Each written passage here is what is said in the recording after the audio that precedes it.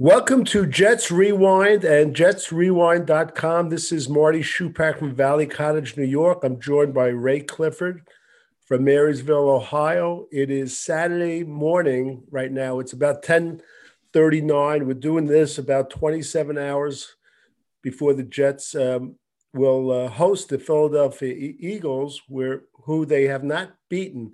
Ray, how you doing today on the College Football Championship Saturday?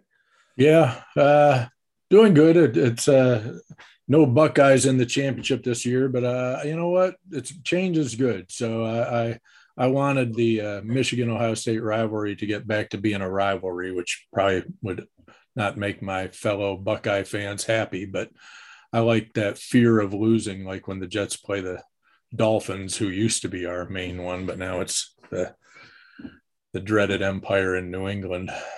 Up I-95. All right, Ray, let's get going. I have a trivia question for you, okay? Because I know All right. you love it. You've been batting 1,000%. Yeah. Ray, as far as sack leaders all time for the Jets, Mark Gastineau has 107 and a half sacks. Joe Klecko has 78 sacks, and that has changed, which I'll get to in a second. But the question for you, Ray, I want you to try to round off the top six. And I'm going to make it easy for you. You only have to give me 3 out of 4 names. I gave you 2. There are 4 more players in the top 6. You only have to give me 3 out of 4. Okay. All right. Just so you know, Ray, the sacks, it changed the way they calculated, because for the longest time they had Joe Klecko at, and I would go crazy because they would list him at 24 sacks, and I'd say 24. I've So seen they it. added that year in that he had, what was it, Well, 20?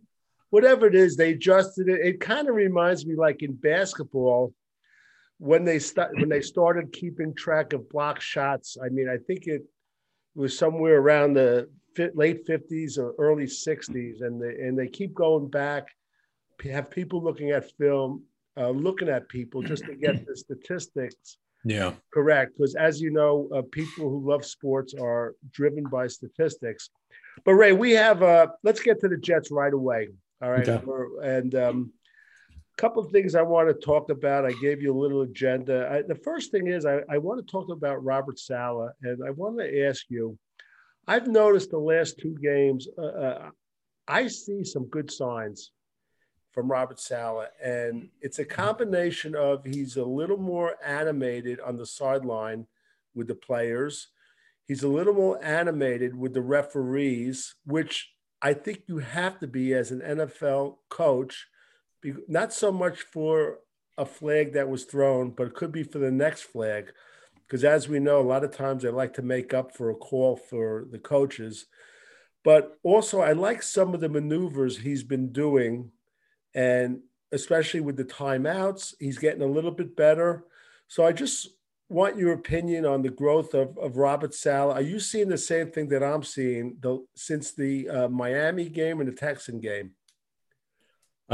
Yeah, I'd like to think that he's getting a little more settled in there on the sideline, and he's definitely they a couple times, you know, they cut to him on the camera, and he's definitely, if he's not yelling at the refs, he's definitely questioning their call and trying to understand or kind of get on them a little that they didn't call something right. And I kind of like that. And I think what you're talking about is the old squeaky wheel thing. The more you chirp at them, the more you get a result. I mean, it definitely works in basketball. Football, probably not as much, but it works pretty much anywhere. If you're riding the ref, and eventually they're going to start paying more attention, I think is what it is more than anything. They just, are going, this guy's, let me see if this is happening. And you'll see more flags because the refs looking for things that they're pointing out to them. So I'm not for more flags, but I'm for more correct calls, and when they miss one, like, and I don't think it had to do with him griping, but I remember in this past game, late in the game, they tackled a guy and knocked him backwards out of bounds, and they kept the clock running. but against who was it again when the other Miami. game we won It was against? Miami. Could have been Miami. I thought it was a game we won, Oh, go ahead. but either way, it was the same thing. The guy went out of bounds. It was closing on halftime, and it saved the other team a timeout. Whereas they should have kept the clock running. He was griping at the ref for that. So those are the type of things that I like that he's kind of calling them out on, things that they should be calling in our favor and to keep an eye on, and just, harp on them about good thing. Don't get on their nerves over stupid things, but let them have it when they don't make a good call, especially if they make a really bad call. He's had a couple times, and in the last couple weeks now he's done it. And I like that. I like that. And I like how he's handling the team. I think he holds, I think he doesn't do it in front of the cameras, but I think he's holding guys accountable. And I think you'll see results because of that. Ray, I think you're right. And I was going to get into that in a second, but I like the fact that he'll just put another guy in right now. And case in point is our new right guard, this player, Laurent Duvernay Tardif. I call him Dr. LDT, which we're going to talk about in a second. And he seems to be putting guys in that he thinks are going to put his team in a position to winning. And I want to give him credit because we were all on him for not playing, what's his name? Denzel Mims, but apparently there was a reason for that. And, you have to respect that. And of course, I think we might see Mims this week. So I like what he's doing with the personnel. He's mixing and matching.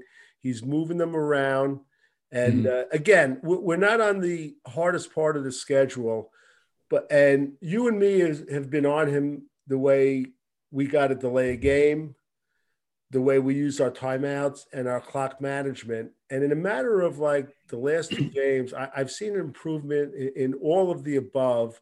Yeah. And part of the reason is people don't realize when you're an NFL head coach, you have 10 million things going through your head. You got to get a play off. How many timeouts you have. But still, things come up and you're forced to use them, especially if you're a rookie coach. And I believe it was the Miami game, which was driving you and me crazy. In the second half, he used 2 timeouts within the first 5 minutes of the third quarter, which was driving us crazy. And he's going to improve from that. And I still have a good feeling about Robert Saleh. Talking about him, Ray, and you mentioned how you thought Mike LaFleur calls a different game with Zach Wilson in there. Putting that aside, what do you think about the growth of Mike LaFleur since he's moved up to the booth? I like, in general, I think it's been better. I still don't know if that's because of him going up to the booth or if it was because of change of quarterback. Because he seemed to change his play calling again when the quarterbacks changed. And I didn't think he called as good of a game, even though we won last game, as he called when the other guys were in there. But even with Zach in there, I thought he made better play calling. It can't be easy to be an offensive coordinator for the first time in the NFL. And I think he's learned a lot since the beginning of the year. I put a lot of it on Zach too, because I don't know if Zach isn't just not adjusting to NFL life where the other guys are more comfortable with how you take what they give you. And I think Zach has learned that a little. He looked like he did more of that. So a lot of it that I'm blaming on LaFleur could be on Zach. I mean, I don't necessarily think so because it looks like Zach doesn't audible a whole lot. So he's going with the play that's called. I just don't know that he's making the right reads a lot of times. And so there might be a lot of the difference between the quarterbacks and LaFleur. But all in all, I think he's grown. I think he's gotten better. And if, being upstairs has been a part of it, great. keep him up there. Do whatever works. If you remember, Ray, beginning of the year, I thought it would have been a good idea to have an experienced assistant head coach, and the guy I had in mind is the guy that's now coaching with Herm Edwards at Arizona State, the former coach of the Bengals. What was his name? He was there for years, and he couldn't make the play or win a playoff game. Oh, he could make the playoffs. He just couldn't win them. yeah. But I just thought when you look at a team that Marvin. Yeah, Now I'm thinking Marvin Harrison, and it isn't Marvin Harrison. Marvin, whatever. He was the head coach for years, and he was a defensive coordinator with the Ravens too. He was, and Washington, I think, too. Maybe he made it rounds. He was a good coach. He just couldn't win in the playoffs. Yeah, I thought he would have been a good guy. Look, the Jets started the season. Let's face it, rookie coach, rookie offensive coordinator, rookie defensive coordinator, rookie quarterback. I thought having him to bounce things off would have been a good idea. Knowing that he wouldn't be in line to be the head coach, but whatever it is, that didn't work. The Jets are now, they're fully committed to Robert Saleh and the situation. Oh yeah. The defense bounced back a little bit against the Texans, especially the second half. They were phenomenal. Ray, I just want to talk about some of the personnel and the potential. Excuse me. In particular, 3 players. I want to start with the last one. I just mentioned the right guard, Laurent Duvernay-Tardif, and I call him, he's the doctor, LDT. And it was a good pickup. They traded the tight end Brown for him, who they got back too. So in essence, they got him for nothing from the Chiefs, which I find really incredible that the Chiefs let him go so easily. The one thing I like, though, is that he had a no trade clause. And part of that, I think, is because he is a medical doctor. He's from Canada. He devoted 2 years to covering the virus, but he approved the trade to the Jets. So there was some sort of feeling he had. Now, he's not blowing it up, but he's an incredible improvement over Greg Van Routen. He's 30 years old. I don't know. I'm guessing the contract is just this year. Ray, do you think he's just a placeholder for another draft pick in the first or second round, or you think the Jets should re-sign him for another year or two? Well, so far how he's played has been pretty decent. It's definitely an upgrade. If they, without, I'd say without putting, spending a lot of money, I'd definitely re-sign him, and that way, I mean, if nothing else, it'll add depth, and if whoever we draft isn't ready, they can sit behind him and learn and kind of learn the system and things and go from there. But I would be all for them re-signing him and getting, and drafting a guy and getting somebody who can, kind of keep the line steady. I mean, just give us a solid group there and then add to them as best you can. I mean, this is a big year, not just for the offensive line and stuff. I think this is a big draft because we really need to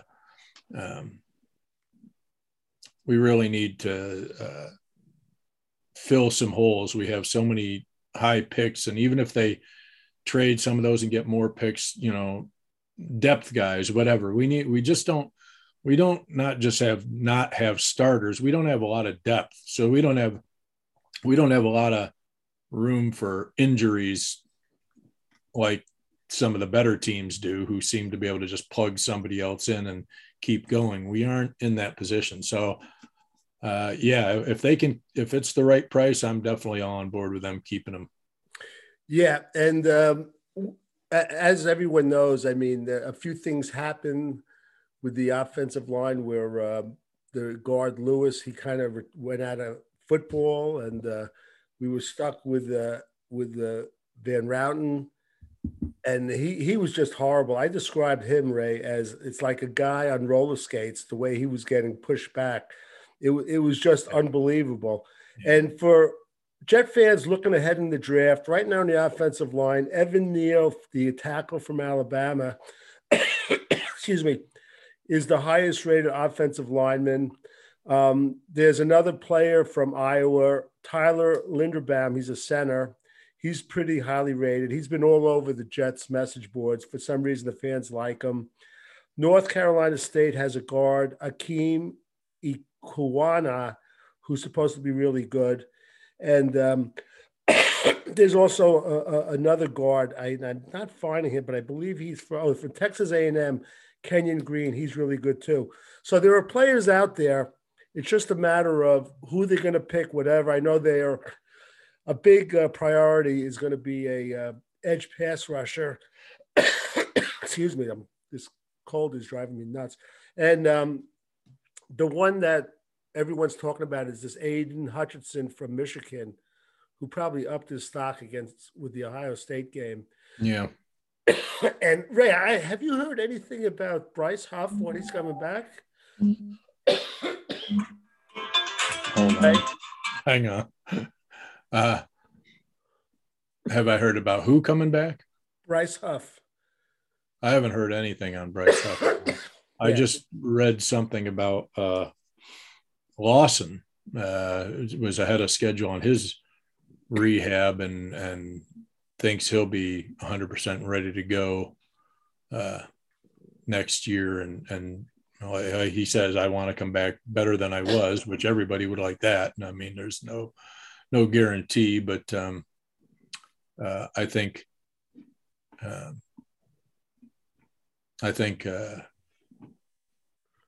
as far as edge pass rushers, I think, our best bet is if Lawson's healthy. We don't seem to have a lot of luck drafting him. Now that kid from Michigan, he'll be gone by 4 or 5, which is where we're looking at drafting right now. And so unless we move up the board a little, I think he'll be gone by the 2nd or 3rd pick. Right. I think you're right. So, but there are some others that there are good. Yeah. The other 2 players I want to mention, we spoke about Quincy Williams, but I just have such a good feeling about this guy. If he gets it under control, and I just want to go, the last player I've been touting the last 2 weeks, he went from practice squad to starter, is Elijah Riley, the safety. He's looked really good. And again, you can't judge him on just 2 games. The first game, he was a little hesitant coming up to some tackles. The second game, he looked a lot more comfortable. He's really, I think he's really, he is a guy that could stick. So if Elijah Riley, if he could work out, Ray, I mean, I think we've seen our last of Marcus May between his injury and the contract situation and the off the field issues. I don't know how it ends. I don't know if they have to give him a injury settlement, but they're not going to sign him. He's going to be gone. What's your feeling on that? I can't imagine bringing him back. I just don't think he's. I think he says he wants to come back now because he thinks there won't be many more suitors. But I mean, I can't even see for a reduced price bringing him back as much as I thought. He was good to have back there. For what we had, I mean, he was the best we had, and he seemed at times to be able to really run the backside of the defense, but he wasn't consistent. He wasn't the best guy, but I mean, I like what I've seen out of Riley so far. I mean, if they can continue to develop him, I don't think the loss of Marcus May would be as big a deal. And there are some good safeties in the draft too, some good safeties and DBs who, very possible we go that route because from, and I thought Bryce Huff was our number 1 guy, but especially the way he seems to be coming on. But Bryce Hall, you mean? Bryce Hall, yeah. Yeah. but from what I'm reading, they don't consider any of the guys we have now as a number one corner. And so I think they want the guy that's considered the shutdown corner. Well, there are a few coming out who might fit the bill, but to me, that's almost like drafting, a quarterback. It's like, yeah, they look good in college, but boy, the pro game's a lot tougher. And when we've drafted a few supposed shutdown corners over the years, and they haven't even come close to fitting the bill. Namely, D. Milliner is the one that comes to mind, but there are a couple others who we expected a lot out of, and they didn't live up to it. Not that they all were terrible, but they definitely weren't shutdown corners like Revis was. So there are some options, but I think, to me, I'm more concerned about the lines than I am at this point on the offense, especially than I am the backside. I think the backside has looked solid. I think we need if we can't get an edge, if Lawson doesn't come back 100%, then we need to get a linebacker who can make a difference if these guys they drafted this year don't develop. I think that to me is something I'll be watching even more than the DBs at this point. Good linebacker. He played last night on Utah. Mm-hmm. There's a good linebacker on Georgia. You can watch tonight, Ray. You're right. The draft is very strong at defensive backs, safeties, and linebackers. So the Jets are going to get something. Ray, let's talk about our quarterback. Okay. I'll start and you could react. I mean, I was going to hold off till next week, but the biggest jump for a quarterback is from year one to year two. It's everyone says, and local sportscaster, former quarterback, Boomer Esiason, he's very good when he discusses that. But I don't have a good feeling about Zach Wilson, and I'll tell you why. I'll give my reasons. His missing the receivers are very telling to me. But even more telling are a lot of his completions, Ray. So many times when a guy has a step on a defender, and if he just led him, they would have gotten so much more yardage.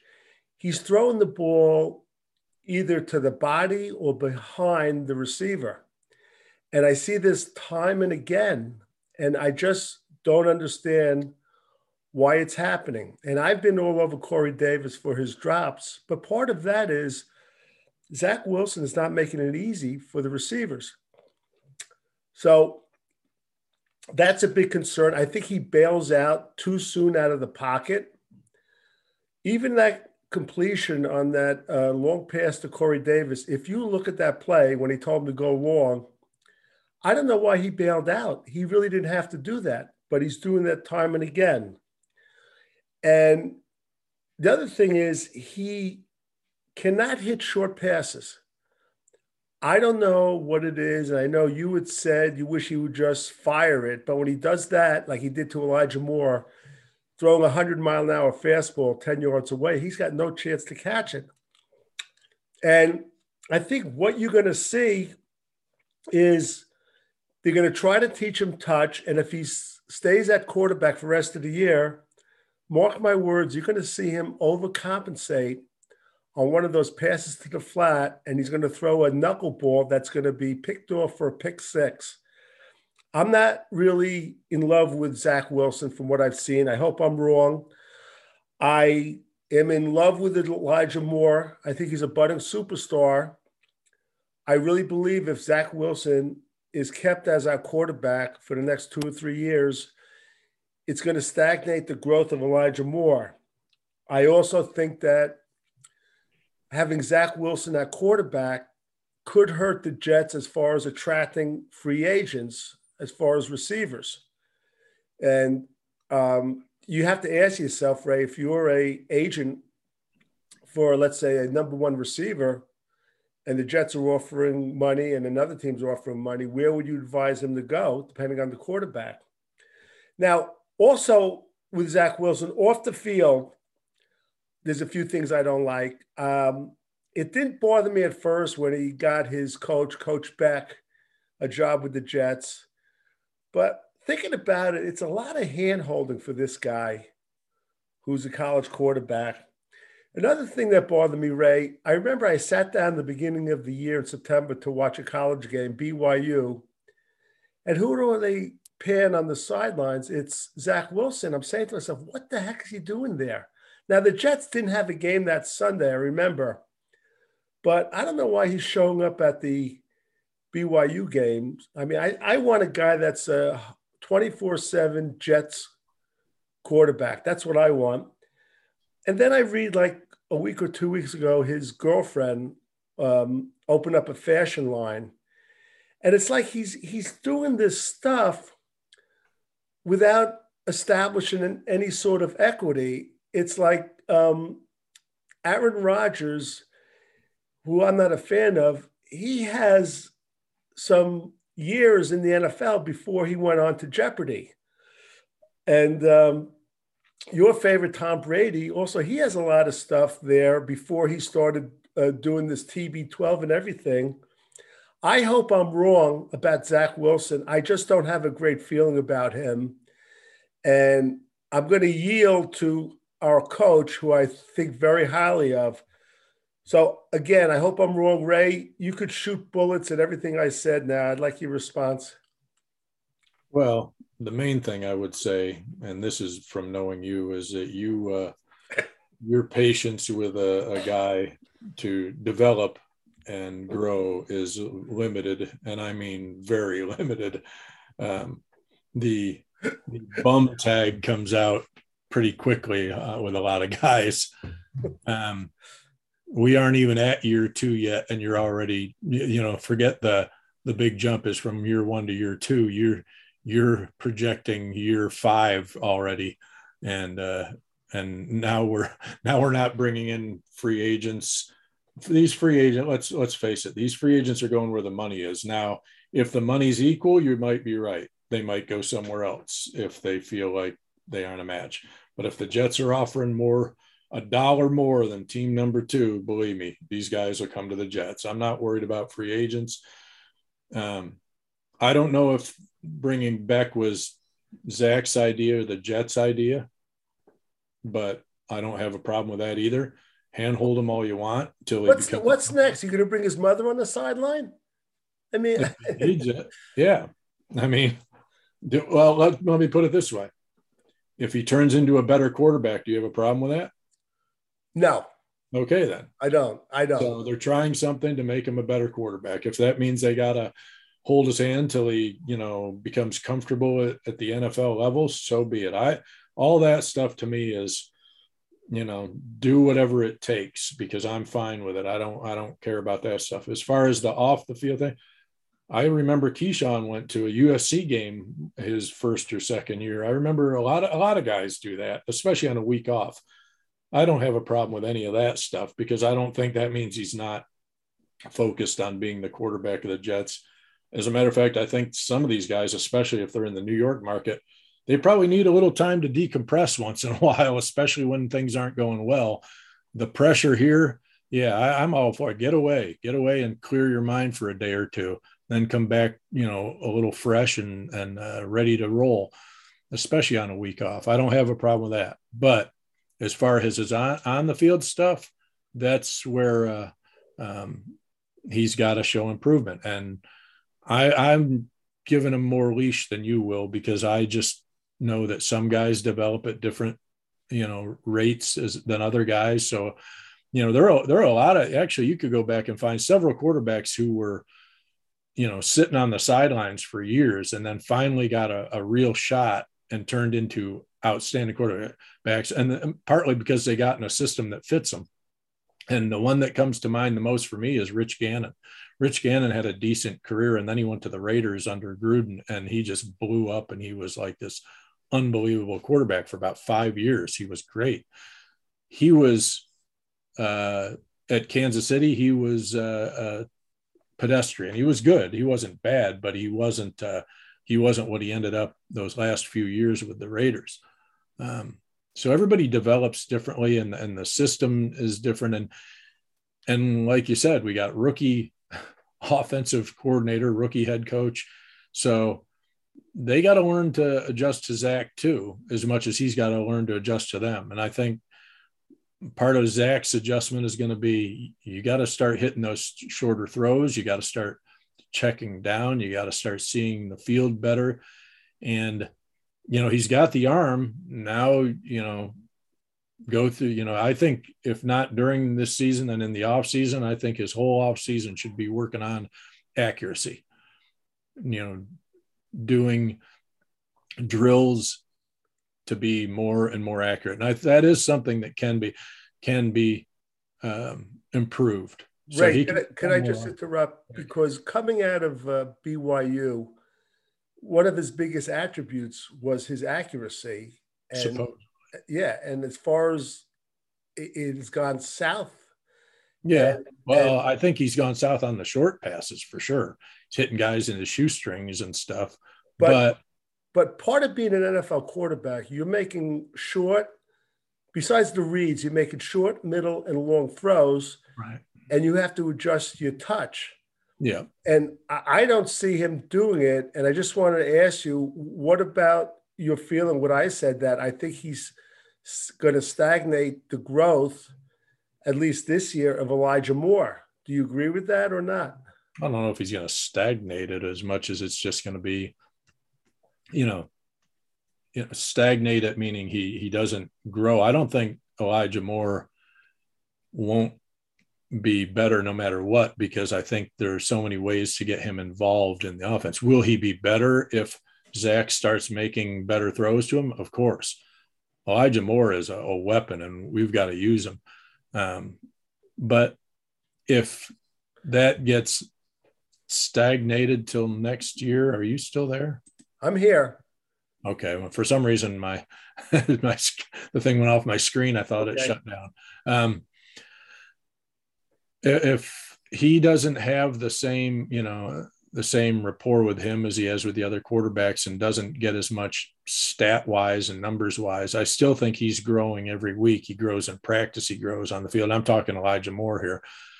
So I think he'll grow no matter what. Now the question is going to be, can Zach improve so we can make him more of a weapon during games and on the field?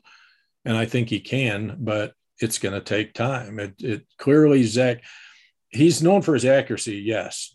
In college. And this is what I've always said. I don't trust what I see with most elite college quarterbacks, because their receivers are usually so open that there's not that need to put it in this tiny little window like you have in the NFL. And you're finding a lot of these guys who are supposedly accurate aren't as accurate as we think they are, when it gets to the NFL game, because you don't have a guy with 5-yard, cushion to throw it out there to. Yeah, he can hit the long ball to a guy wide open. He can hit a guy over the middle, but can you do it when you got to put it between a DB and a linebacker, and you have about a 12-inch window to put it in? He hasn't been able to do that at this point. I don't know if that's in his head or if it's something that he just needs to work on. But I think that again, he can work on that, and in drills, if it's off season or during the season, I think he can become more accurate. All right. Listen, of course, talking about Zach Wilson, you have a half empty and half filled glass. And again, I hope I'm wrong. I'm going to say this, and I'm going to say 2 words before we go back to the trivia question, close this out. In all fairness to our rookie quarterback, he came in with a weak offensive line, okay, which has been getting better. That's number one. Elijah Vera Tucker missed all the preseason. This guy's a real stud. They got the doctor, LDT. He's better than Greg Van Routen. They have Becton is out, which I actually think is an improvement. I know you'll disagree. So I want to give him a little leeway that way. Also, the fact that the Jets don't have a tight end, that is huge, because quarterbacks, especially young quarterbacks, will rely on a good tight end, okay? So I'll say this. He's the quarterback. My patient, as you said, is very short. The season is 17 games. Next year, after the first 4 games, we don't see any improvement. They've got to go to another plan. And I'll say this. I really like Joe Douglas. I do not think his job is tied into the success or failure of Zach Wilson. And I think if our ownership, Woody Johnson, does that, he's making a huge mistake. I really believe, and this is, even though the 2020 draft was not great, he is building a good foundation and system. I think you have to keep him. I'm going to give Zach Wilson, Ray, you convinced me, to the first 4 games of next year, and then he's going to be on my bum list so fast, you're not going to believe it. It won't take 4 games. All right.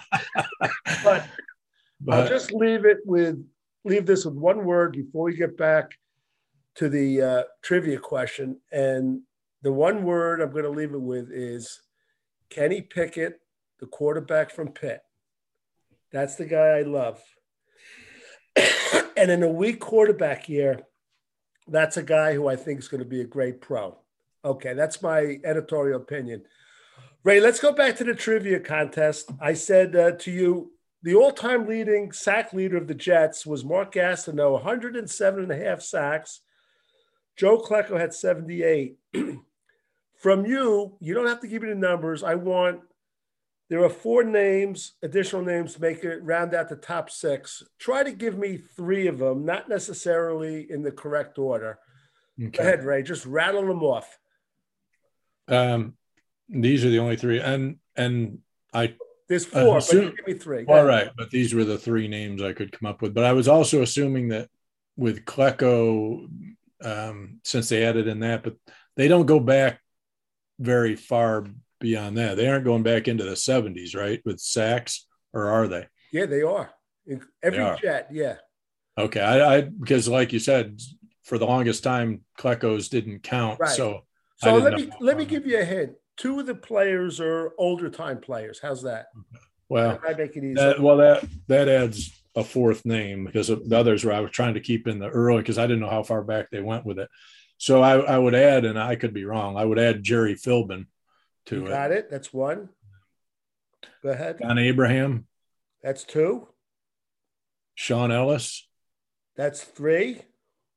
Mo Lewis. But you said there's 2 old timers, so Mo won't be it. Mo Lewis, you're wrong, but I asked for 3, so actually you got it right. I'll go through the top 10, Ray. You ready? And I'll give the numbers. All right. Mark Gastineau, 107.5 sacks. Joe Klecko, 78. Sean Ellis, 72.5 sacks. Very underrated Jet, Ray. Yeah. In 4th place, Jerry Philbin, 65 sacks. In 5th place, and he wasn't a Jet, I think only 6 years, Verlin Biggs, 58.5 sacks.